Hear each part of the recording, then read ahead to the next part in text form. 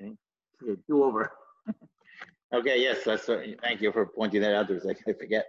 Okay, and again, so anyway, so we're discussing the legacy, really in Sefer Shoftim, where we're discussing the messages that Shmuel Hanavi tried to send us. We pointed out in the introductory week that every nevuah that's written down has a message for the 21st century. If it does not have a message for the 21st century, it was not written down. Now, that doesn't mean, of course, that every detail in the story, because you still have to tell the story. But certainly, every story has an overriding message, and we tried to explore many of those messages over the last several weeks. So we're up to Perek Dalet. If you have an Art Scroll Novi, it's page 134 in the Yoshua Shoftim. Or you can use any source, or you could just, if you're just comfortable just listening to me. Now, in Perek Dalet, we're going to meet one of the great women of our history. Her name is Devorah. And as I'm going to show you, Devorah was truly one of the great women of our history. So I want to give a little background of what was going on. So we spoke a little bit about what was going on. So we all know that Sefer Shoftim is a cycle. It's a cycle of sin, and we identified the sin in the second parak as avodah zarah, idol worship, and intermarriage. Two understandably go together. And the overriding sin of the whole Sefer, which we discussed a number of times, is the failure of the Jewish people to push out the enemy from Eretz Yisrael. When they came to Eretz Yisrael, the mission was to capture the land, to destroy the enemies. We saw in yesterday's Parsha, the Chumash tells us how they had to come to all the places of idolatry and destroy the idolatry and destroy the altars and destroy the trees that they worshipped and all of those things. That was all part of the mission. To destroy any negative influence and create an environment where Am Yisrael could truly grow in the ultimate spiritual place, which is Eretz Yisrael, and of course later on in time of David in Yerushalayim. That was the goal, and that's why the Gemara tells us in Sanhedrin the three mitzvahs that were incumbent upon the Jewish people to appoint a king, destroy Amalek, and to build the Beis Hamikdash. Now, it doesn't mean that there's nothing in between those three mitzvahs. It means that those mitzvahs are marks in the sand, are signs of how it's going to happen. The king, which is supposed to represent Torah, we know that one of the obligations of a king is not only to write a Sefer Torah, but to have a Sefer Torah by his side at all time as a constant reminder that the king has to represent the Jewish people in the highest form, and he has to be, and we are a theocracy, and he has to impose that the Torah be kept among the Jewish people. Certainly, if you paid attention to the keynotes on Tisha B'Av, the story of Yoshiyahu HaMelech, when he realized that the Jewish people had seeped into idolatry, and because of that, they were going to be destroyed. So he went on a tshuva mission, and he went and he destroyed. So if you look in the Novi and Sefer Malachim, how he destroyed so many of the places, as it says in yesterday's parsha, he carried out those missions. So the overall story is the failure of that mission. That mission to rid all negative influence of Eretz Yisrael.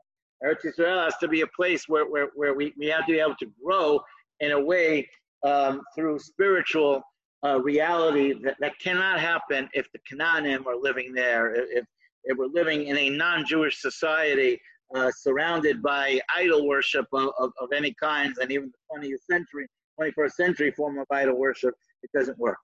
So that's the overriding message of Sefer Shoftim that we have now. Now that Rashi quotes the Medrash in Parshas Vayigash, when Yaakov Avinu was headed to Mitzrayim, and believe me, as much as Yaakov wanted to see Yosef, he knew that this mission is full of trouble. In fact, he stops in Beersheba, and he has a second thought. he stops and he says, "Is it really that important that I see Yosef? At what cost is it to go see Yosef? Am I compromising the spiritual reality of my family just because I want to go to Egypt and see Yosef?" And that's why he sends Yehuda ahead. And Rashi says, the famous Medrash, Kakein Sham Beis Hora, to build the yeshiva. That Yaakov understood that the only chance they have is if the yeshiva is built first. That if we set the goals, if we set the line of how we're going to live in Mitzrayim, then we're going to have a chance. So that message is really the message of Eretz Yisrael. In Eretz Yisrael, we have to live al Taharas HaKodesh. And the failure of the generation and the post-generation of Sefer Yoshua, of Yoshua, is that failure to chase out the enemies. They chose taxes. So then they fell into the traps. We saw at the end of beginning of Perek Gimel, that HaKadosh Baruch Hu said that these nations will be a trap to see if they're truly serving Hashem. A very similar idea, and again in yesterday's parsha, the concept of a Novi Sheker. The concept of a Novi Sheker. The Torah says, "Ladas hayishchem ohavim es Hashem Elokeichem," that sending a false prophet is a sign of let's see, like how real are the Jewish people? How serious is their avodas Hashem? Are they going to listen to the false Novi, or are they going to listen to the real Novi? And that was certainly one of the great challenges that Yirmiyahu HaNovi faced in his day. In his day, Nevi'ei Sheker were all over the place, and it would contradict his nevuah, where he tried to get the people to repent, to do tshuva, and that was a failure. So Bnei Yisrael goes back to sinning. In fact, if you look at the first word of the pasuk of Perek Dalet, "Vayosivu Bnei Yisrael la'asos hara b'nei Hashem ve'ehud meis." As the Masudat David points out, "Miyob shemeis Ehud af b'mei Shamgar asu hara u'lezeh lo ha'isat Yeshua gedola." It says, as soon as Ehud died, Ehud who accomplished a tremendous amount in his time, his great victory as the great lefty, the southpaw of our history, right? He would be if he was a baseball player, he would be a tremendous commodity with his left-handed pitcher.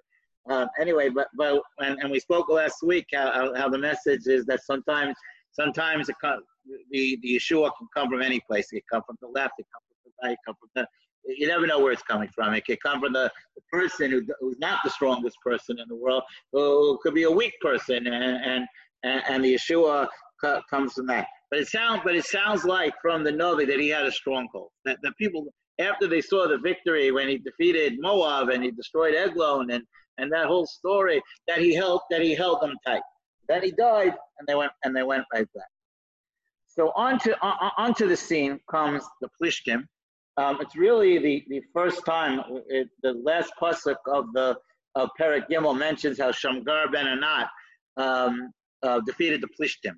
The Plishtim, the Philistines. It's the first time in Novi that we see the name the Plishtim. Now we know that throughout Sefer Shmuel, until finally David HaMelech takes care of them, that the Plishtim are not just a nuisance, but a terrible pain in our side, and their rule was ruthless.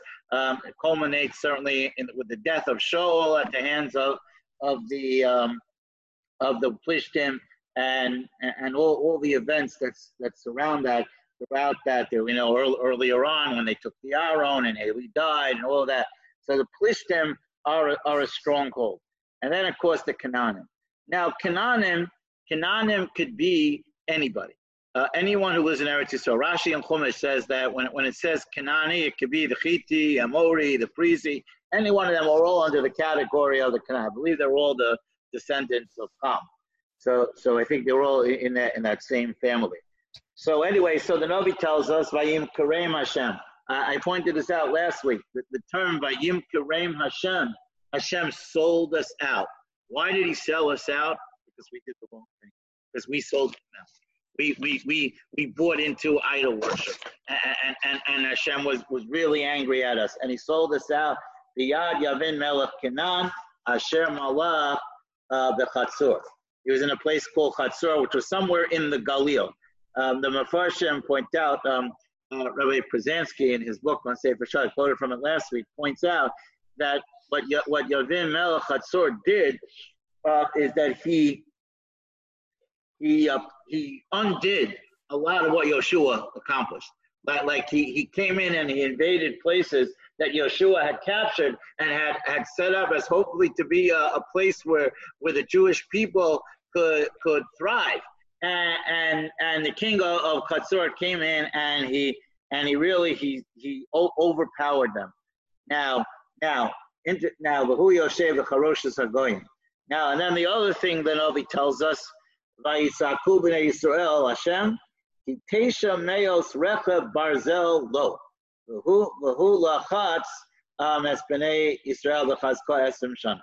So the Navi introduces us to a man named Sisera. Now Sisera plays an important role at this time of year. The Gemara says in Rosh Hashanah that when the mother of Sisera cries, Vatiyabe ve'im Sisera, how she cried is an indication of what the shofar should sound like. Is it what the Gemara calls Yenuche Yalil or Genuche Ganap? Is it a groan or is it a wailing sound? We'll discuss another time, not today, why we use the mother of Sisera of all people in the world as the sound of the shofar, and we'll talk about the role of the shofar as well. That's an important idea. But anyway, so Sisera is introduced to us as being in command of 900 iron chariots. Iron chariots are the top tanks of the day. It was an impregnable force. And by the way, it will not be the first time in our history that we've defeated impregnable fortresses. All throughout every war in Israel, we defeated, especially in the wars against Syria and in the Golan Heights. There were the high points in the war. In the Yom Kippur War, where we lost some of the things that we captured in '67. Really impregnable spots where the Syrians were. And the end of the war, we pushed them out as well. We scared them with noise and different things in some of the wars. It's very interesting, some of the stories of how we captured some of these impregnable places in our history. So the fact that the Navi tells us, that Shmuel Navi writes how Sisera commanded 900 iron chariots, the top military force of the day, and that we somehow accomplished a great victory is not surprising. Again, as I said before, it's the story of our history. The Navi is the story of our history. If it's not the story of our history, it's not written down. If it's not a lesson to learn, then it's not written down. There were hundreds and hundreds of Nevi'im, as we know from the Haftorah, from Parshas Vayera, where it says Ovadia saved 100 Nevi'im, but yet the Gemara only says there were 48 Nevi'im. And that's an important message. So this impregnable force and this horrific army, and the Navi tells us, V'hu lachatz es b'nei Yisrael b'chazko esrim shana, means he put the pressure on, he persecuted, he oppressed, whichever word you want to use, for 20 years. Now the 20 years is a horrible comment about the Jewish people, because this was going on for 20 years and it took them 20 years to wake up. It took them 20 years before they called out to HaKadosh Baruch Hu. They let this go on for 20 years. It took them 20 years before they were able to look at themselves and say, come on, guys. We have, look what's happening. Why is it happening to us? Right? We're going to say tomorrow morning, Nachbasa derachenu v'nachkora v'nashuv ad Hashem, tomorrow morning in V'hu Rachum, we mentioned the pasuk that we're supposed to do some internal searching. I spoke about between Mincha Marav tonight. The word Re'eh in Parshas Re'eh is to take a good look. We see so many things in our life, but Re'eh means really look.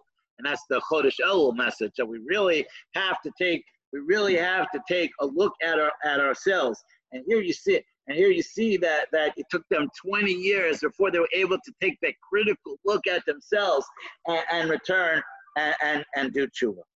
Onto the scene, walks a great woman, and her name is Devorah. Devorah Eishes Neviah. So number one, the Gemara says in Megillah there was 7 Neviot. She was one of the 7 Neviot. So her Nevuah, of course, was that she predicted and prophesied that Barak and the army is going to go and is going to defeat the great army of Sisera and Yavin Melech Hatzor. So she certainly played a role as a Navi. She was also a Shofetet. She also was a judge.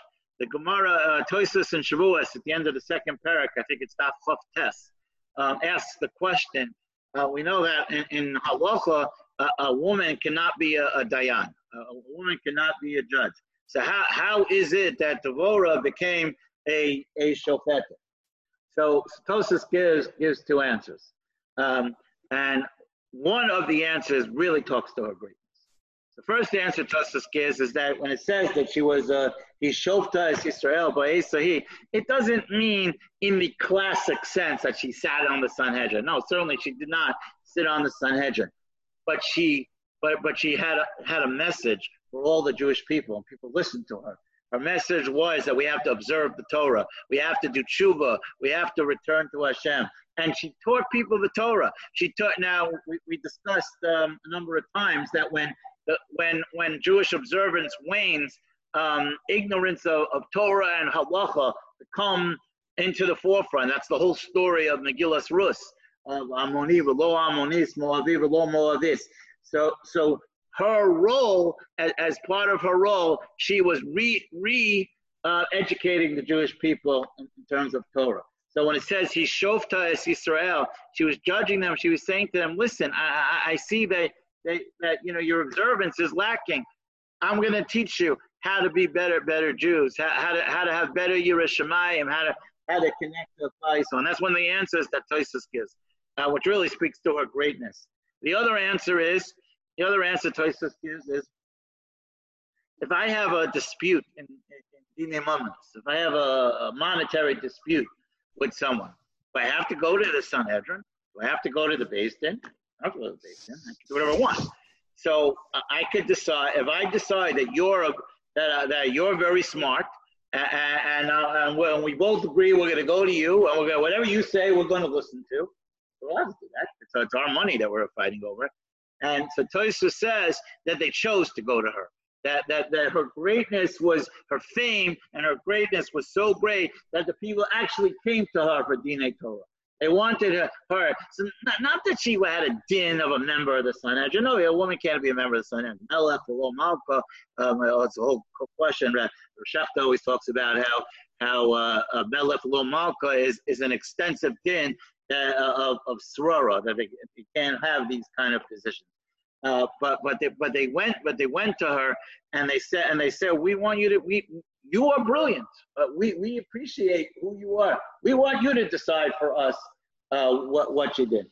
He also tells us about her sitkus, that he Yoshev es tachas Tomer Devorah. So why was she sitting under the tree? So the Radak and Rashi both point out that because she didn't want there should be any kind of yichud, any sign of impropriety. When they came to her, it was in a public area, it was in the field, it was in the street, and she really represented really spirituality at the highest level, and she was a gedolah in her own right. The other thing that the Mefarshim point out, she's called Eshet Lapidot, right? So if you're in Camp Masora, you know about Lapidot. Lapidot was one of the names of the divisions. It means a torch, and Lapidot. Either that was her husband's name. So we're going to learn about Barak momentarily. So it's a big question of what was her relationship to Barak. Was he her husband or not? That's really not clear. There's a lot of unclear character people in this parak. Yael, was she Jewish? Was she not Jewish? We'll get to her soon too. There's a lot of unclarity in this parak. Was Barak her husband? Was he not her husband? And then the question was, if he was her husband, why was he in a different location? There's a lot of talk among the Mefarshim here about what's going on in this parak. Anyway, so one of the comments that the Mepharshim make is that lapidot means that she used to make the wicks for the menorah that they used to use in the Mishkan. That she literally had a direct connection to the Mishkan, and this time was in Shiloh, up until I think the number that they give is 339 years. The Mishkan was in Shiloh until Eli Cohen in that story where the Aaron is taken and Eli dies, and then the Mishkan is destroyed. So she was one of the people that would make sure that the wicks in the Mishkan would be proper, and that's why she's called Esha Lapidot. Mesudat David says that Esha Chaya, Esha Lapidot, a woman of fire, Rizos b'Maaseh, Kilapid Esh, just like a fire burns strongly. Her actions were so great, and it burnt like a fire, and that's who the Chayin Yomru, and that was her greatness, and because of that, because she was a Novi and she was Rizos, so people came to her. So she steps onto this scene. She steps onto a scene of a troubled group of Jewish people, and by her charm, by her great character, by her greatness that was apparent to everybody, she does create some form of tshuva. It does say by Yitzhaku b'nei Israel that they did do tshuva, and they were prepared to listen to her. So that's the basic story of who Devorah was, and it's all encapsulated by these couple of psukim. Devorah pasuk Dalet, it's page 136 if you're in the Art Scroll. Devorah Eshet Neviah Eshet Lapidot. He shofta es Yisrael ba'esahi. She judged the Jewish people. She taught them Torah. She set them straight. He Yosheves Tachas Tomer Devorah. She sat under the date tree. Vein Aramah, Vein Beisel, Bahar Ephraim. And we said again, sitting under the tree represented her high moral character. Vein Beisel, Bahar Ephraim, Vayalu Elev, Bnei Yisrael, Mishpat. And Bnei Yisrael came to her for Mishpat, for decisions, justice, and for Torah. By Tishlach. Okay, so we mentioned a number of times that the main role of a shofet was to be the general of the war, besides the spiritual angle of a shofet. And we spoke about many times that the shoftim came in all shapes and sizes. Not every shofet was the Gadol Ador. Not every shofet was a big Talmud Chacham. Some were, some weren't. We see that Asniel ben Kenaz was a great Talmud Chacham, but Eyal ben Gera was not. We'll see later. Yiftach was not a great Talmud Chacham, but was a Moshiach Yisrael. And there was also another one of the messages that constantly resonates throughout this sefer, that the Moshiach Yisrael does not necessarily come in the vision that we think it comes. One of the reasons why there was such great outcry by many people in the frum world against the Zionist movement was because people felt that people said that how could it be that HaKadosh Baruch Hu is sending people who don't even care about the Torah, who don't care about the mitzvahs, and they're going to build Eretz Yisrael? How could that be? So Rabbi Tachtel in his Sefer Em Abanim Samecha says that is the most asinine argument you could possibly make. He says, how do we know who HaKadosh Baruch Hu was sending? What, Nebuchadnezzar wasn't the great Russia? He wasn't a messenger of HaKadosh Baruch Hu? Rabbi Tachtel says we don't know. How do you know who? Since when are we in the business of deciding who's HaKadosh Baruch Hu's messenger? And it's always interesting. He writes in Em Abanim Samecha. He says anyone from is upset about what's going on. They should pick themselves up and they should go and they should join. And that is exactly what happened. Anyone at the first Zionist Congress, if anybody says that there weren't from people there, they're 100% wrong.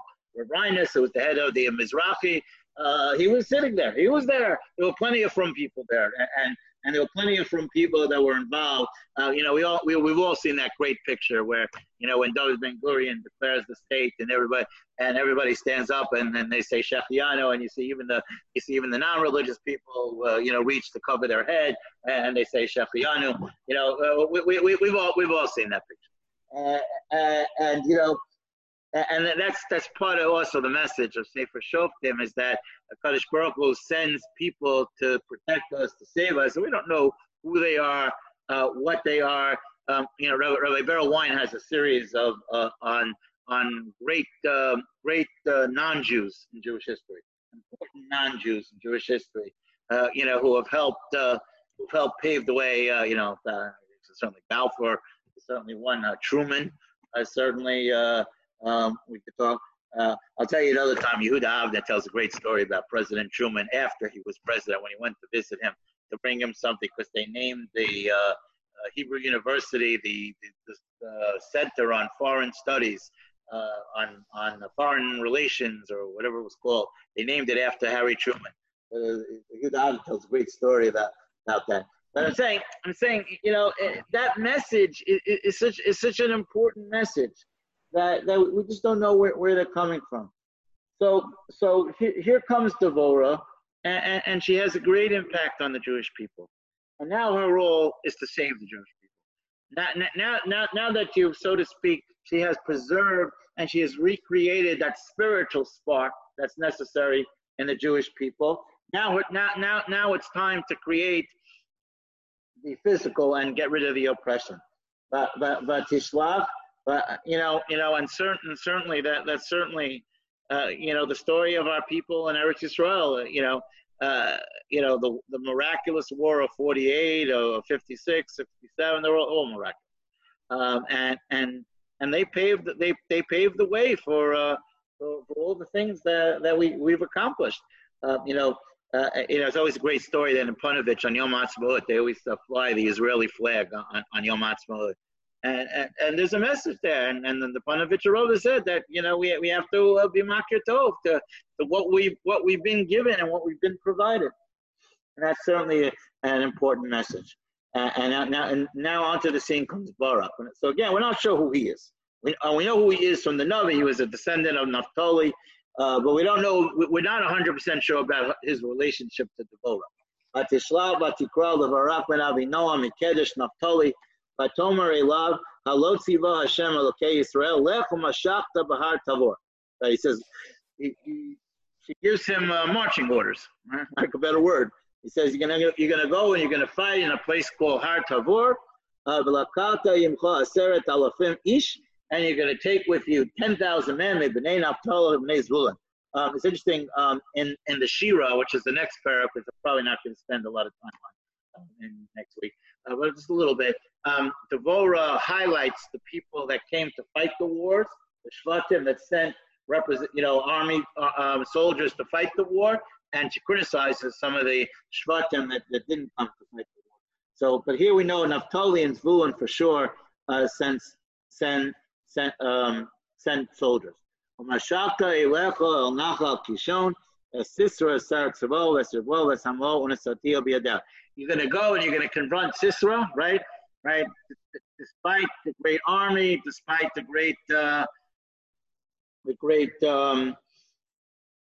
challenge that's in front of you, you're going to go, you're going to fight him, and Kadosh Baruch Hu is going to give you in his hand. Vayomer elav Barak. So in a very strange response. So Barak listens and realizes that he has to get on his shoulder. He has to put on his what do you call those? The stripes, the general stripes on his soldiers, right?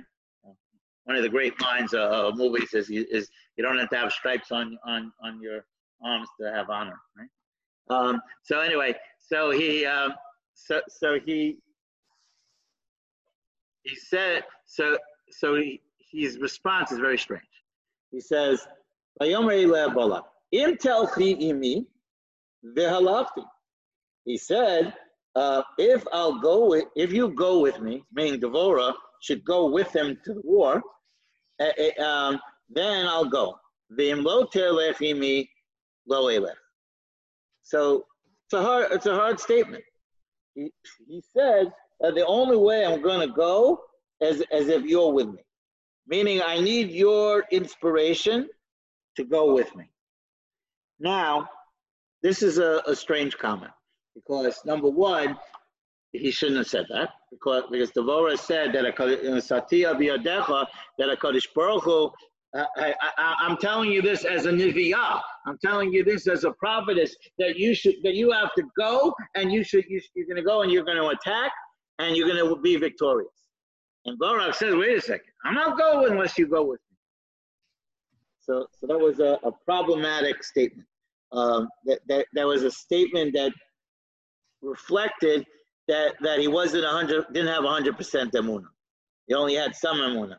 It's almost like he said that the only way I'm willing to go is with the schus of Devorah. Like he understood who Devorah was, and he understood the role that Devorah played. But he said that the only way I could be successful is if I see you. I don't have enough emunah in myself that I could go. We're going to see that later with Gidon.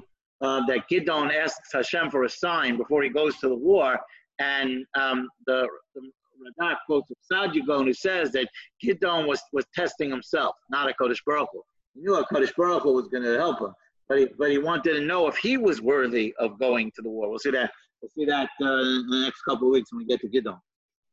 Anyway, so what we have here is really a challenge to Barak. So what does Devorah answer? So Vatomer Haloch Elechima. He says to her, she says to Barak, I'm going to go with you. Ephes, however, you lost your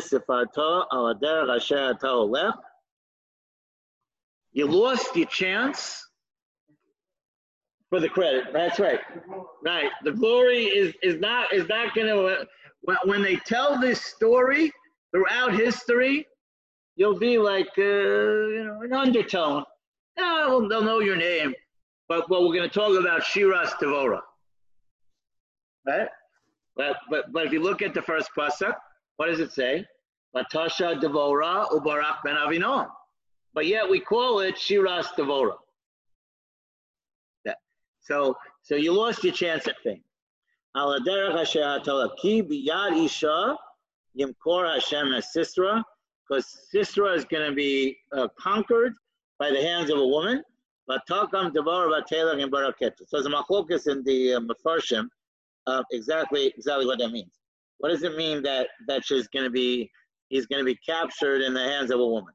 So the Radak says Yesh Mefarshim Yael Shenimka Sisera. So Radak says straight up that Devorah is referring to how Yael is ultimately going to be the one who's going to kill Sisera, and once that happens, everything spirals from that. Because we have the same story by Hanukkah of Yael. The Rashi in Masechah Shabbos quotes the story. Ramah writes in the Shulchan Aruch that in Hilchos Hanukkah that there's a minute to eat dairy foods on Hanukkah, and it's really based on a Rashi in Masechah Shabbos where he tells the story of Yehudis, who also in a similar way that Yael destroyed Sisera, killed the Greek general who was a terrible decree that the women the first night would have to sleep with the generals. We have a very similar story. Our history goes on and on. The story of, in the keynotes, we tell the story of the boatload of boys and girls that were on their way to Rome, and they realized that the Romans were going to violate them. That the girls jumped in first and to the sea first, followed by the boys, and there was a tremendous Kiddush Hashem on their part. We see this is a repeating a story of challenges, of moral challenges that our people face. And sometimes the moral challenge, we'll get to Yael, we're going to talk about although her act seems immoral, but on face value, but if you look at it carefully, we're going to talk about something called Avera Lishma, and ultimately what she did was a tremendous Yeshua for Am Yisrael. And which again calls into the question whether she was Jewish or she wasn't, or she wasn't Jewish. That's the whole question. Anyway, so the Radak says, Yesh Mefarshim Yael Shenimka Sisera Biyada. Yael, who again was defeated Sisera. Valpia Nevuah Amroza. and Devorah was telling him this as a nevuah, as a prophecy. The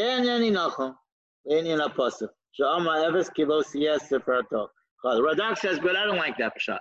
He says even though in the simple meaning of that the victory is going to be known in the hands of a woman, but I don't like that pshat. Elo perishuka. Im elech lo tiyeh tifartecha. If I go with you, the glory is not going to be yours.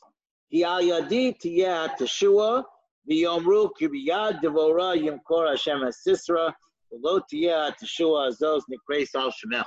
The Radak says that Devorah said to her, I'm just telling you now, I go with you. Throughout history, they're going to talk about the great miracle of Devorah. And your name is going to be kind of secondary, underneath the radar. And only the people who open up Sefer Shoftim and read the Perek or listen to the Haftorah for Parshas Peshalach, only then will know the name Barak, notwithstanding the former Israeli prime minister. But that's what happens. He says your lack of emunah has kind of pushed you out of the foreplay, which is interesting because we have the opposite when it came to Kalev and Yehoshua, right? And particularly Kalev. Well, Yeshua obviously became Yeshua. I'm saying Kalev.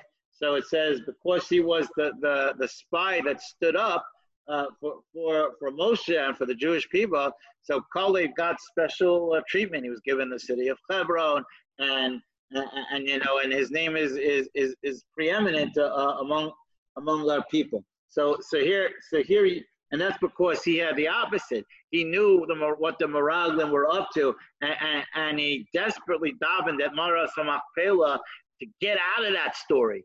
And successful.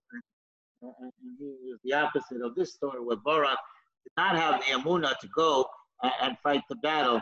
And Devorah, and so the Radak says the real pshat is that they're going to talk about me, not about you, when they tell this story. It's going to be Shiras Devorah. It's going to be the story of Devorah. You'll be just the narrative in the background. Okay, that decisions in life, and that's also a message that we make decisions. We have to make sometimes tough decisions of things that we need to do, and they have consequences. And sometimes you make tough decisions. I don't need to tell everyone here about the tough decisions about closing the shul during this pandemic, and it wasn't always popular with people. But I think it's fair to say that all of us who closed our shuls when we did saved probably many lives. And those of us who are continuing our shul here, you cannot daven here without a mask on. I'm not sitting with one right now. That's because I'm separate from everybody that's in the room. We continue to practice those practices because we do care about it. And it's difficult, but we make difficult decisions, and sometimes people don't like it. But there are consequences.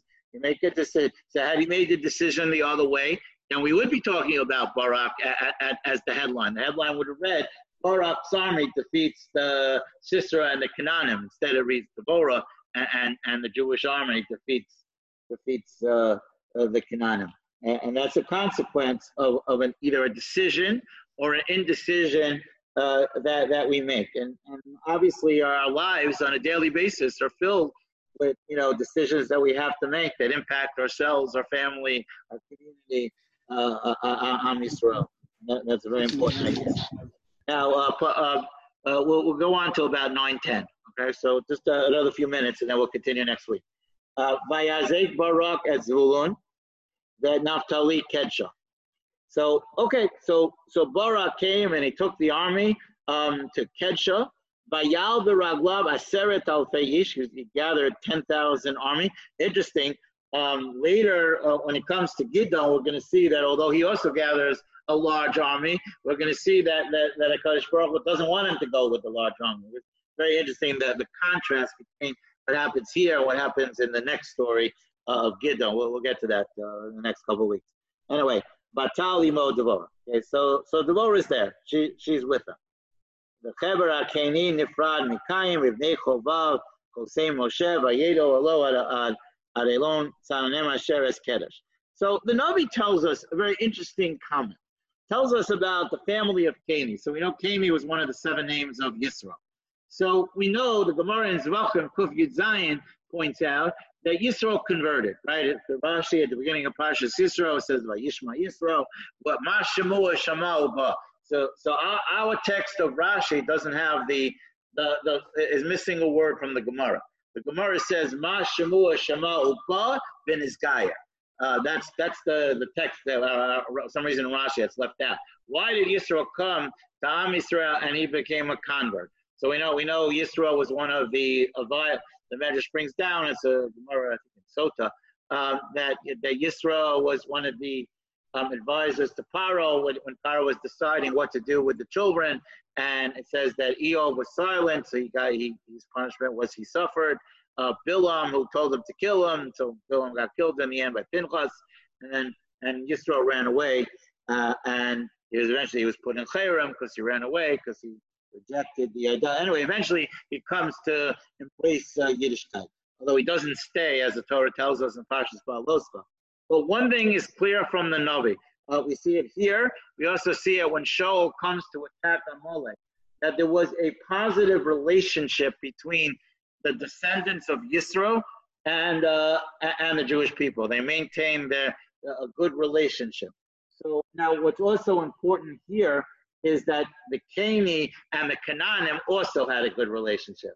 So Am Yisrael had a good relationship with them, and the Canaanim had a good relationship. And that's going to open the door. So when Sisera runs away, and Yael, who's Ashes Chever HaKeni, who's the wife of Chever HaKeni, so when Yael invites him into the tent, he says, "Well, of course I should come. We have a very good relationship.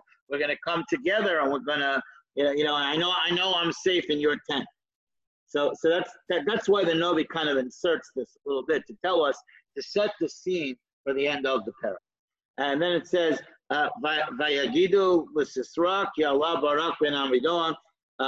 Okay, so I don't need to tell you that when you start gathering an army, so the word starts to spread. The Eretz Yisrael Times and the Canaanite Times are saying to Jewish people are gathering an army, getting ready to attack.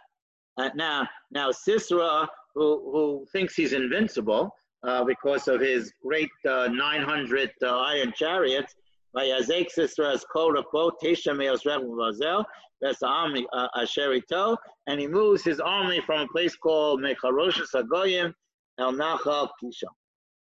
Okay, so Sisera is not at all shaken by any movement of the Jewish people, and he's ready to go, and in his view, he was ready to go and destroy the Jewish people. So now, once again, now we know, I mentioned last week that, by every war, the Kohen HaMashuach, the Kohen would go and speak to the people and tell them, whoever's afraid, whoever just planted a vineyard, got married, is allowed to leave.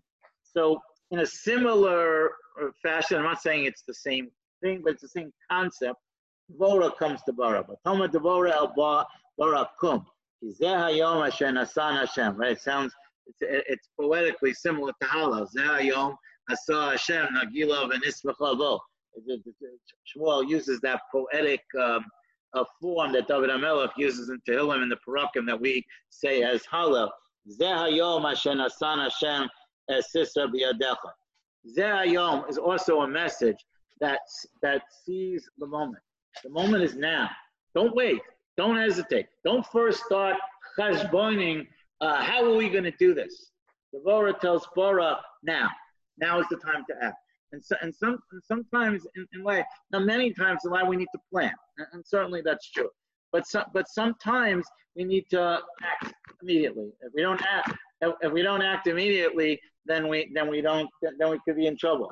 On the other end, this happened to us, from the other end, in the Yom Kippur War. So when we know what Nixon did, and when the word got to Nixon, what was going on, Nixon ordered that the planes and the tanks be sent immediately, no questions asked. He says, "We'll figure out the problems later." That is one of the stories told about the Yom Kippur War. You have to make a decision. That has to be done today.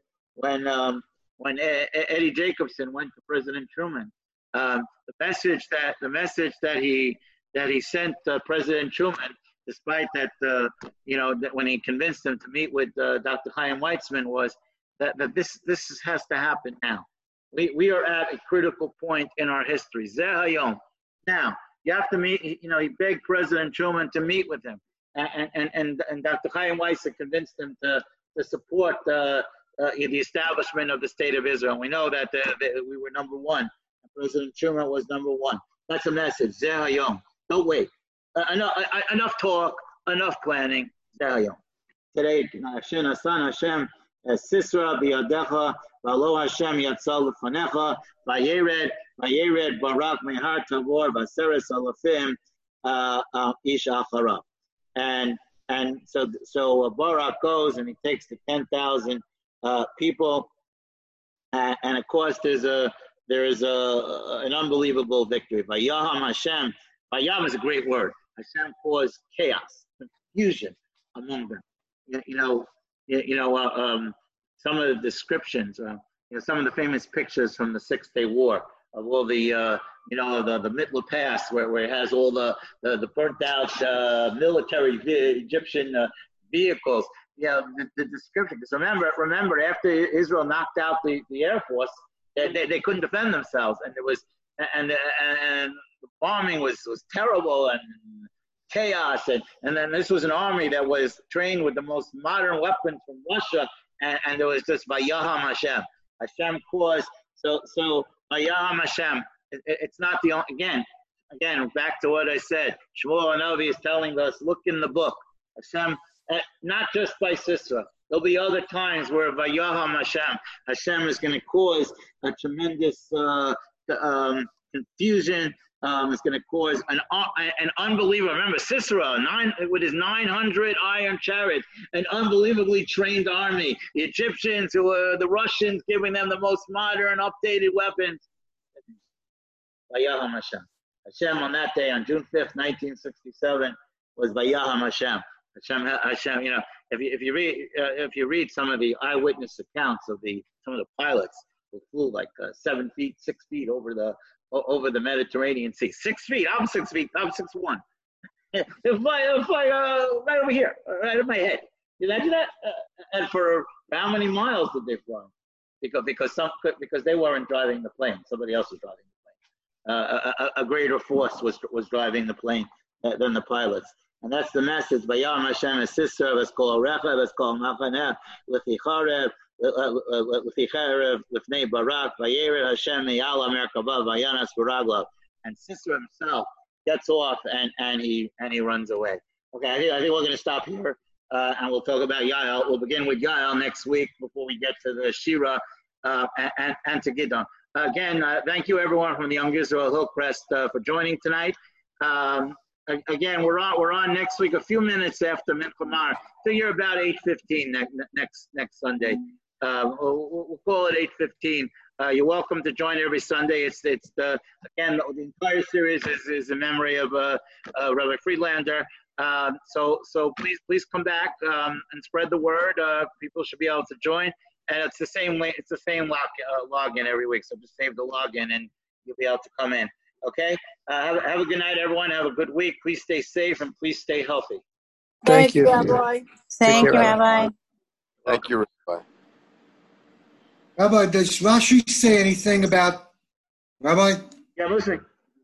Does Rashi say anything about why Devorah told Barak, it's in your hand? Well, he said that because he refused to go by himself. So that was his punishment. So it's the Yad Isha. Then she tells him. No, he still had to go and fight the war. That was not the issue. In our hand, or No, B'yad Isha. It says in the hands of a woman. So the Pashup shot is Yael, but Radak says Radak didn't like that. The Radak said it has to be referring to Devorah. So basically, by hesitating, you lost your chance at fame. Yeah. That's what he told her. Yeah, so he became a footnote.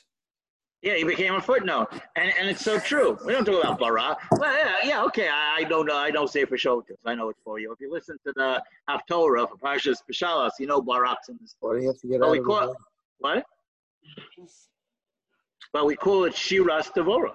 It's called even though the very first pasuk says Barak was part of the Shira. We don't call it Shiras Devorah or Barak. It's Shiras Devorah. So, She still got popular. Okay. All right. all right. Yeah. Rabbi Weiss, how Yes. are you? Richie Allen. Hi, how are you? Baruch Hashem, how are you? Thank God. How's your family? Baruch Hashem, yom yom. Everyone's good. Good. Baruch Hashem, Baruch Hashem. I'm glad to hear it. How many years has it been since Camp Morashah? A long time. Yes. Yes, What else here? All the best. What? Nice year. Thank you. Thank you. I'll do the dishes.